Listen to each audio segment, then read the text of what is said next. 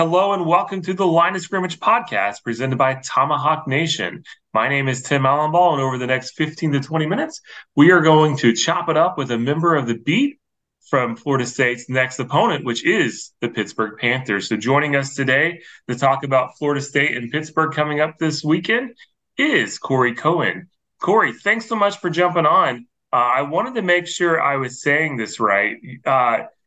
You're from the Pitt Talk Network, is that correct? That is correct. Yeah, Pitt Talk Network, your home for all things Pitt Panthers on the Fans First Sports Network. Man, I was looking at your Twitter or X profile, whatever it's called nowadays.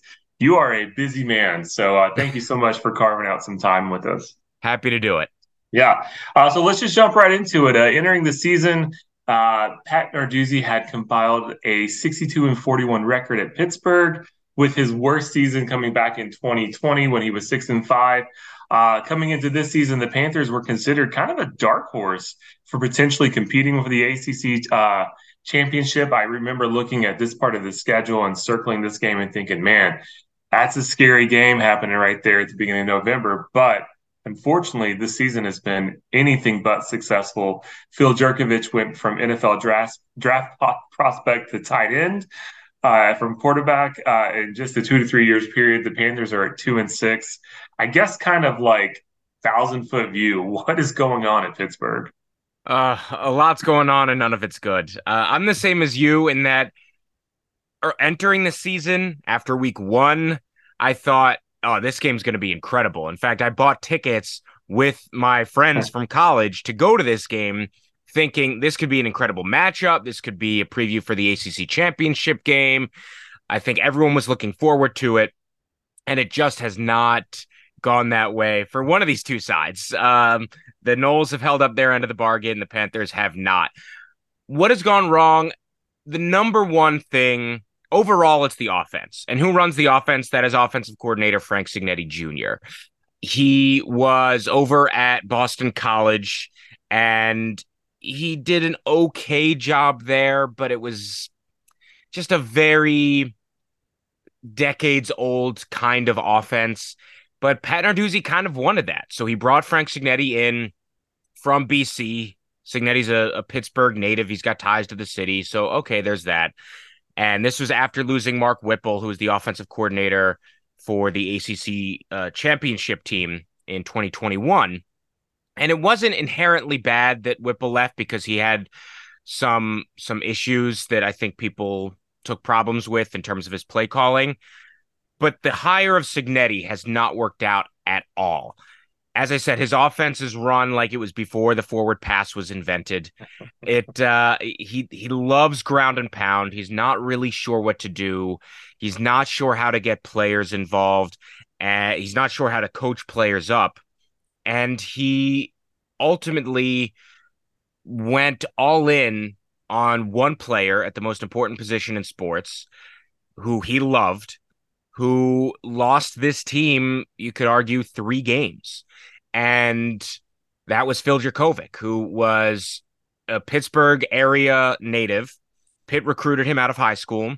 They didn't land him. He went to Notre Dame, didn't get any snaps there, decided to transfer to Boston College, had a decent career with them, some injuries, but he was okay. Got to Pitt, and people were hoping now he's going to take that big step up. And it was the exact opposite. He completely regressed. His arm was basically falling off. Like he was just not a quarterback anymore. And Frank Cignetti had a relationship with him, had a lot of trust in him. And the head coach, Pat Narduzzi, is a defensive guy, and he puts a lot of trust in his offensive coordinator to make decisions, including personnel decisions. And so for the first part of this season, he was trusting in Frank Cignetti to decide who the best quarterback was, and he went with Phil Jerkovich. And Jerkovich, in those first handful of games, was just atrocious. There's no other way to say it.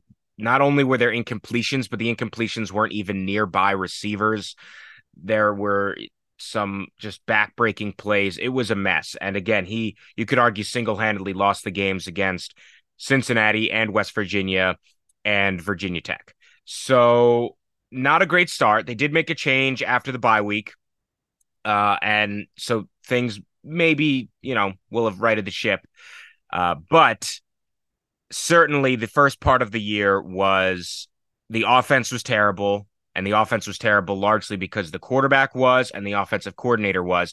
And Pat Narduzzi is a stubborn head coach, which can be great and can be awful. And in this case, I think the stubbornness from both Narduzzi and Cignetti to stick with Jurkovec for as long as they did really hurt this team. And they finally did make a change, but at that point, it was too late.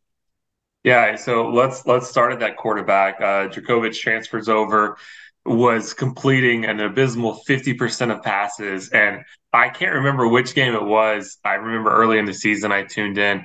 And when you said he wasn't even close on completing those passes, it was crazy how bad he was missing. It was awful.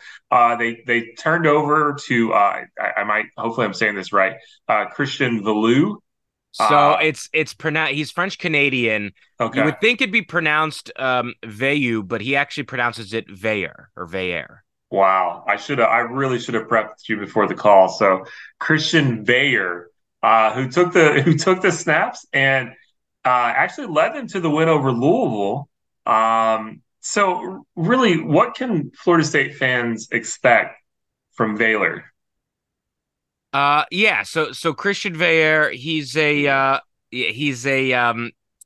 transfer from Penn State. He just had one start at Penn State and came into this program.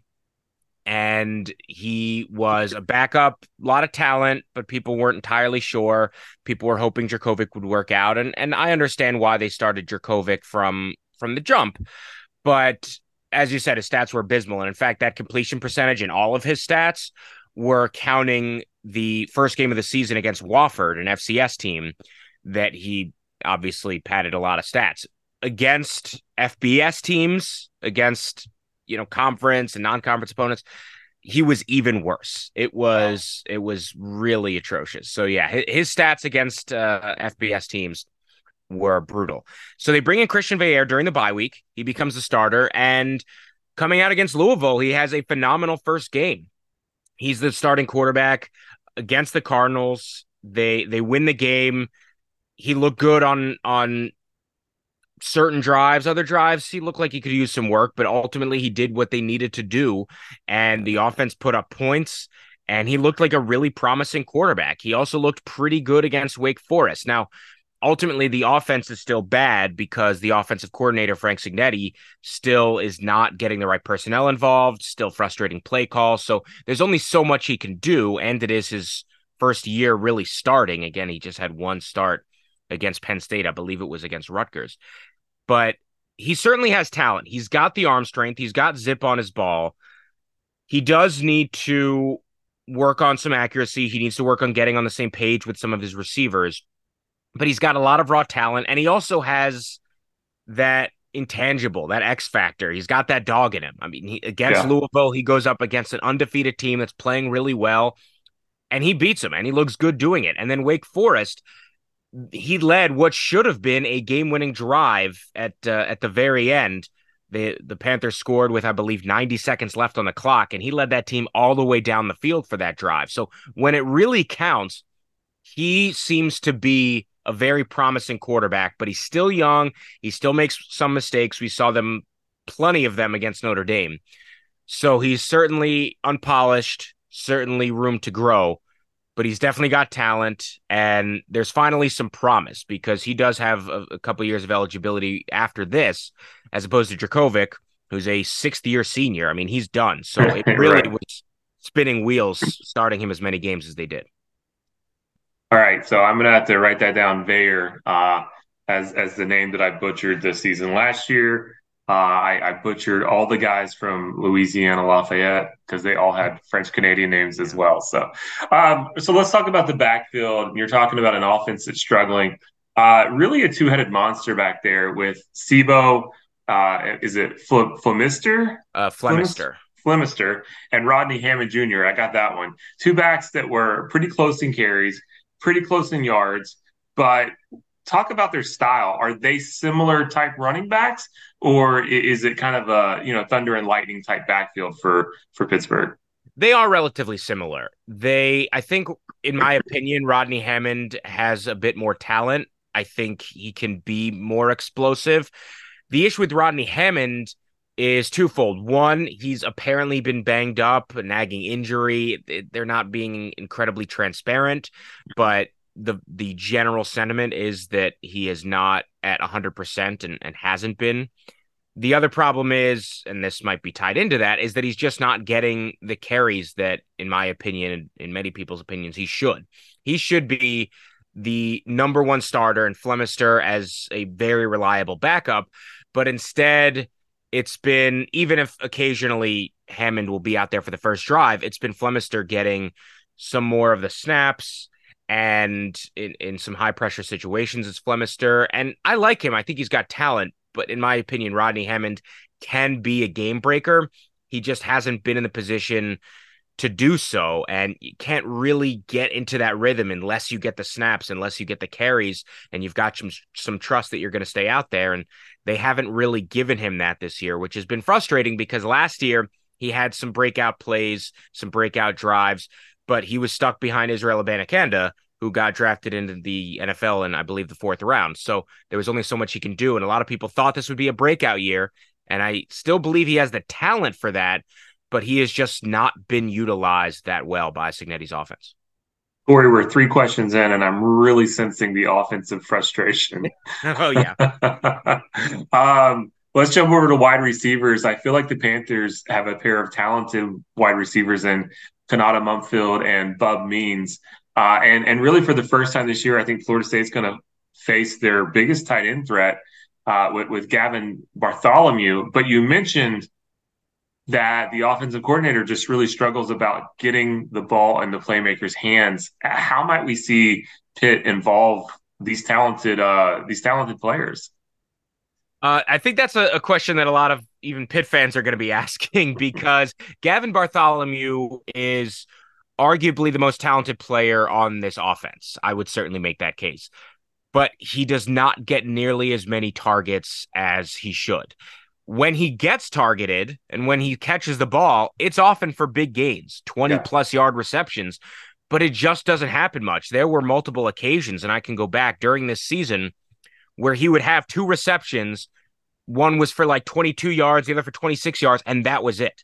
And so you see that this can work. You see that this is working, and then you don't go back to the well. And it's been incredibly frustrating for many people to watch. Against Notre Dame, he had no receptions. Against Wake Forest, he had 3 receptions. Against Louisville, he had 2 receptions. Against Virginia Tech, he had 3 receptions. So you can sense the pattern here. He just is not getting involved. And he is supremely talented. It was the North Carolina game I was thinking of. 2 receptions combined for 59 yards, and that was it. He didn't even have another target in the game. So that just says a lot about the offense, the offensive coordinator, the personnel. They just are not getting their best playmaker involved. We'll see if they're able to do it here because he's got the talent, but so far it just has not worked out. And then at wide receiver, Bub Means, he can really break out. He had a breakout game for the Panthers against Wake Forest just a couple of weeks ago. In that game, he had a season-high 9 receptions, 109 yards, and a touchdown, including a big one late. He has some moments where he can, I don't know if it's spacing out or miscommunication with the quarterback, but there have been some balls the last couple of weeks thrown to him, but he stops his route early, and it's not clear why. There's just a miscommunication there. But he's got a lot of talent. He can certainly break out. And Kanate Mumfield, also supremely talented, transferred in from Akron. He's got a ton of talent, a lot of skill, can be a deep ball threat. It's just about getting him the ball. And all 3 of those guys can be playmakers if they're able to get them the football. Yeah, when I was first putting these questions together, I was just going to talk about Mumfield and Means, and then I saw Bartholomew. He's right behind him in yards, but almost half the receptions. So it's crazy that they're just not getting the ball in a obviously talented guy's hands. Yeah. Finally, on offense, let's look at the offensive line. They've allowed 16 sacks. You talked about the Panthers being a ground and pound team. They're averaging just at 3.5 yards on the ground. It's a very young offensive line, 4 underclassmen getting majority of the snaps, 1 senior. Where's this line struggled, and where have they found success? Well, they've struggled with injuries. Injuries have been absolutely brutal in a way that I haven't really seen before to this extent. The starting offensive line from game one compared to the starting offensive line from last week against Notre Dame, there is one player that's the same, and that's due to injury. That's not just changing things up. That is because everyone else has gone down. Jake Cradle is the only person that was healthy in week one and healthy now. Jason Collier started week one. Blake Zubovic, huge part of this offense. He went down with an injury. Matt Gonsalves, the best offensive lineman on the squad, he's out with a season-ending injury. And Branson Taylor also got the start in week one. So it's just been absolutely brutal when it comes to the injury bug for the offensive line.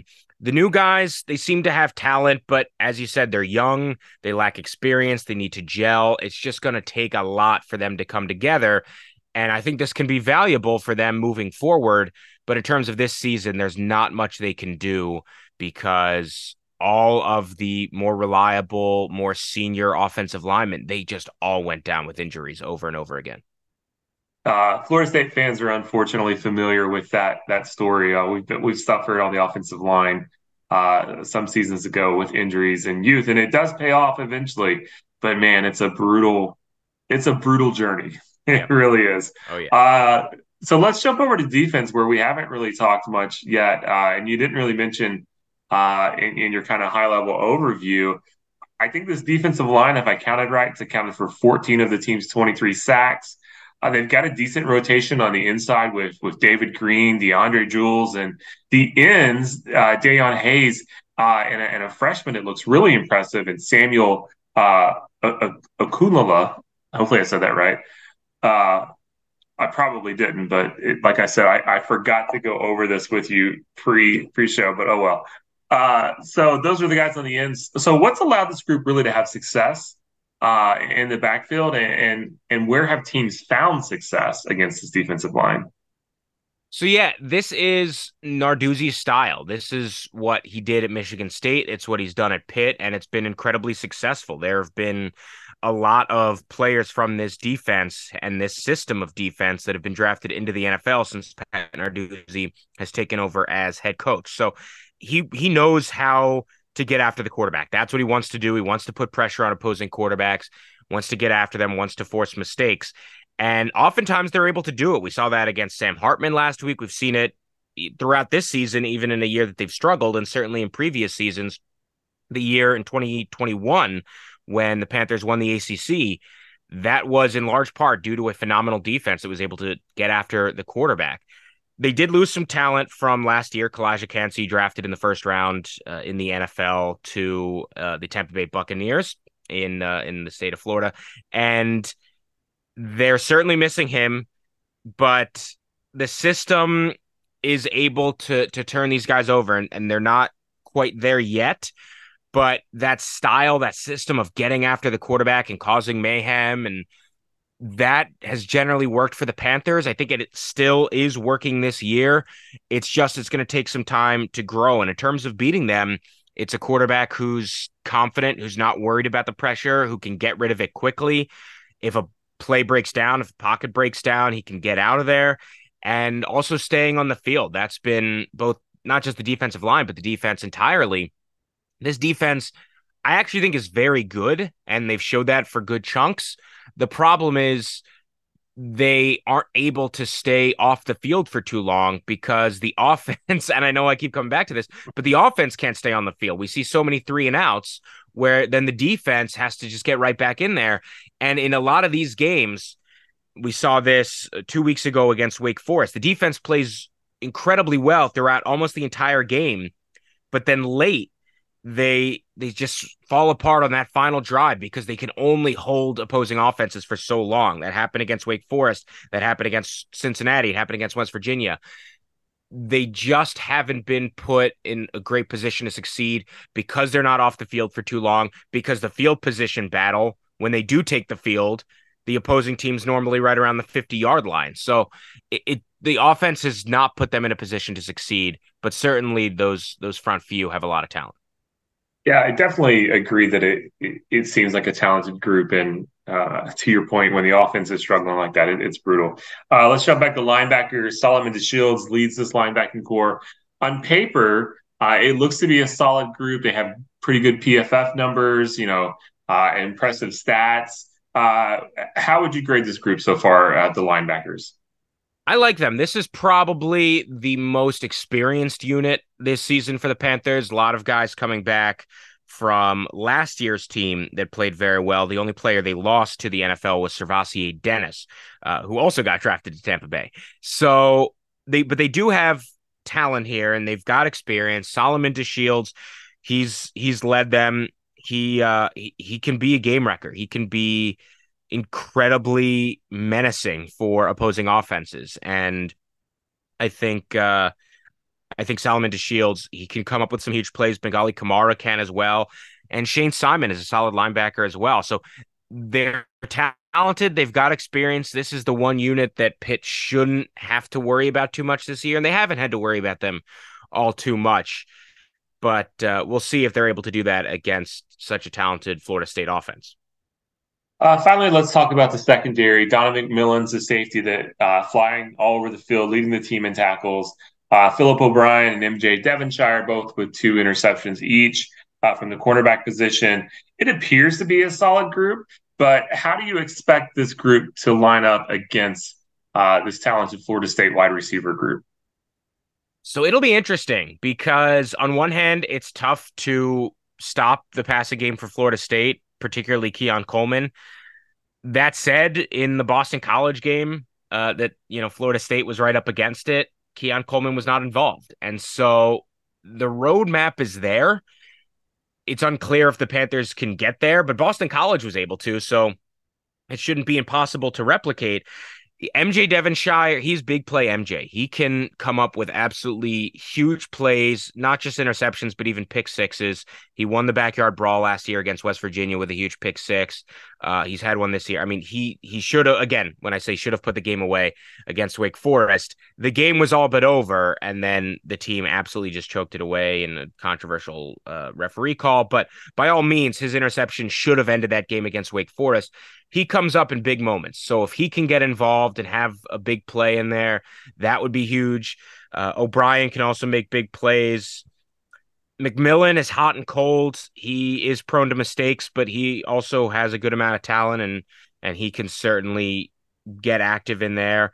It's just a big question on if they're actually able to shut down Keon Coleman, and they have the talent to do so. But again, it's a lot easier said than done. Yeah, when I was reading through and trying to prep, it really kind of stood out to me like, okay, this defense looks impressive, on paper, like, and looking at these players and looking at some of their stats, and then you go and look at the scores, and like you said, the offense has just put them in such a dire straits at times. So, let me just end it and say, let's talk about Saturday, 3:30 matchup. How do you expect this game to go on Saturday? So this game will be interesting. Pitt is known as like the Death Star team. This is a team that can blow up teams' hopes that are looking to win a national championship. They did it years ago, and I believe it was 2007 against West Virginia, who was ranked second in the country, set to go into the national championship game to win their first ever national championship, and Pitt beat them 13-9 in a big rivalry win. It happened a few years ago. I believe it was 2016 against Clemson when Pitt went down to Death Valley and beat the Tigers 42-39 in the year that Clemson ended up going on to win the national championship. Pitt was the only team to beat them that year. It's happened against Miami, the year that Miami was number 2 and looking phenomenal. I believe that was 2017. And Pitt was able to beat them. And to a lesser extent, it already happened this year against Louisville. So this is a team that just when you don't expect anything from the Panthers, they can pull off a huge upset against a top-ranked team. So that is possible. I don't think it's going to happen. This Pitt team, I think they just don't have enough on offense. I still don't trust Cignetti's offense, and the defense, I think, can hold on for a while. My guess would be this game could be close, by halftime, maybe somewhere in the third quarter, this can be like a one possession game. But I think, as I've seen multiple times this season, the offense doesn't do much. They don't put the defense in a position to succeed, and eventually the defense is just worn out. So I could very well imagine this being a one possession game around halftime, and then come fourth quarter, Florida State starts pulling away. Doesn't look to be any particular bad weather, mid to low 50s probably for the game. So not necessarily Tallahassee weather, but also not anything that is completely foreign to a lot of those players. So I don't think that's going to be too much of a factor. So, yeah, right now, I think Florida State 21.5 point favorites. I think maybe just a little bit shy of that. Maybe Florida State wins by somewhere between 17 and 20. But I do think it could be close for a little bit, but then they pull away late. Yeah, when we had to put our predictions down on the article that's not out yet, and I kind of said the same thing. I expect a slow start offensively because I think that Pittsburgh defense is going to be a challenge to get going. But obviously, as you said, the offense is not going to uphold their end, unfortunately. So I could see that happening. Well, before I get you out of here, Corey, let me ask you. Give you a choose your own adventure question. I'll give you three topics. You tell me what you want to talk about, and I'll give you a question. So, professional wrestling, TV shows and streaming, and then just a general college football question. So, which area would you like the question from? Let's go TV shows and streaming. All right, Corey. I know we've been on strike, but always plenty of TV out there to watch. So what are you currently watching that you would recommend?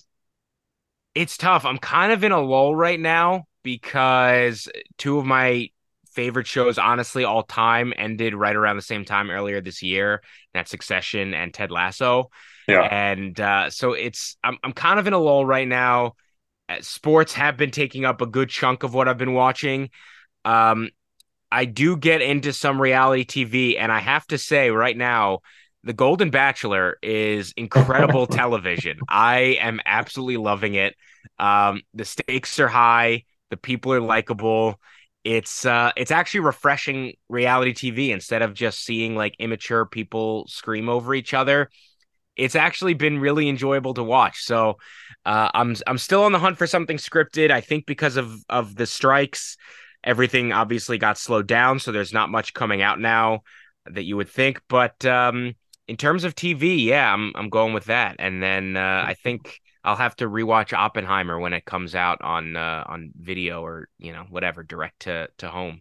Really was not expecting a Bachelor in Paradise reference, but I'll take it, Corey. All right, so take a minute, tell everybody where they can find you and find your work.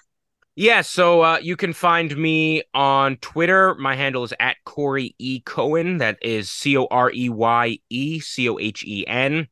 You can also find me on Blue Sky at Corey Cohen. You can find me over at the Pitt Talk Network on the Pitt spot on the Fans First Sports Network for all things Pitt Panthers. So you can, wherever you get your podcast, just search for Pitt Talk Network, subscribe there to listen to new episodes that drop all the time. You can also follow Pitt Talk Network on Twitter and Blue Sky. And you can also find me on the FFSN college football feed. This will be something that a lot of Florida State fans will enjoy. I host two shows, national shows, on the FFSN college football feed. One of them is called Fourth Quarter Chaos, where each week, usually on Monday, my co-host and I break down the 10 most chaotic games from the weekend of college football. We talk about them. We give them a chaos rating, and we just have a good time with some of these, absolutely absurd games that we enjoy every week in a college football weekend. So that is Fourth Quarter Chaos. And then my other is called Action Packed, and it's all about the ACC. So a lot of Florida State talk on there. We've got an episode dropping on likely the same day as this Friday, the 3rd. We'll be back midweek the next week. We talk every week about the biggest games in ACC football. We preview upcoming games. We give power rankings. This week we talked about Florida State, what we think is going to happen. Do they need to go undefeated to make it into the playoff? Would one loss knock them out? So a lot of conversation about the ACC as a whole, certainly about Florida State this season. So you can find us over on Action Packed, both of those podcasts on the FFSN college football feed. Well, like I said at the top, Corey, one of the busiest men, according to Twitter, out there. So you're doing a ton. I encourage everybody to go check these out. I definitely want to check out Fourth Quarter Chaos. That sounds like a lot of fun. Corey, thanks so much for being on. We'll see what happens this Saturday. But for Corey Cohen, my name is Tim Ellenball. This has been the Line of Scrimmage podcast presented by Tomahawk Nation. And until next time, let's keep climbing.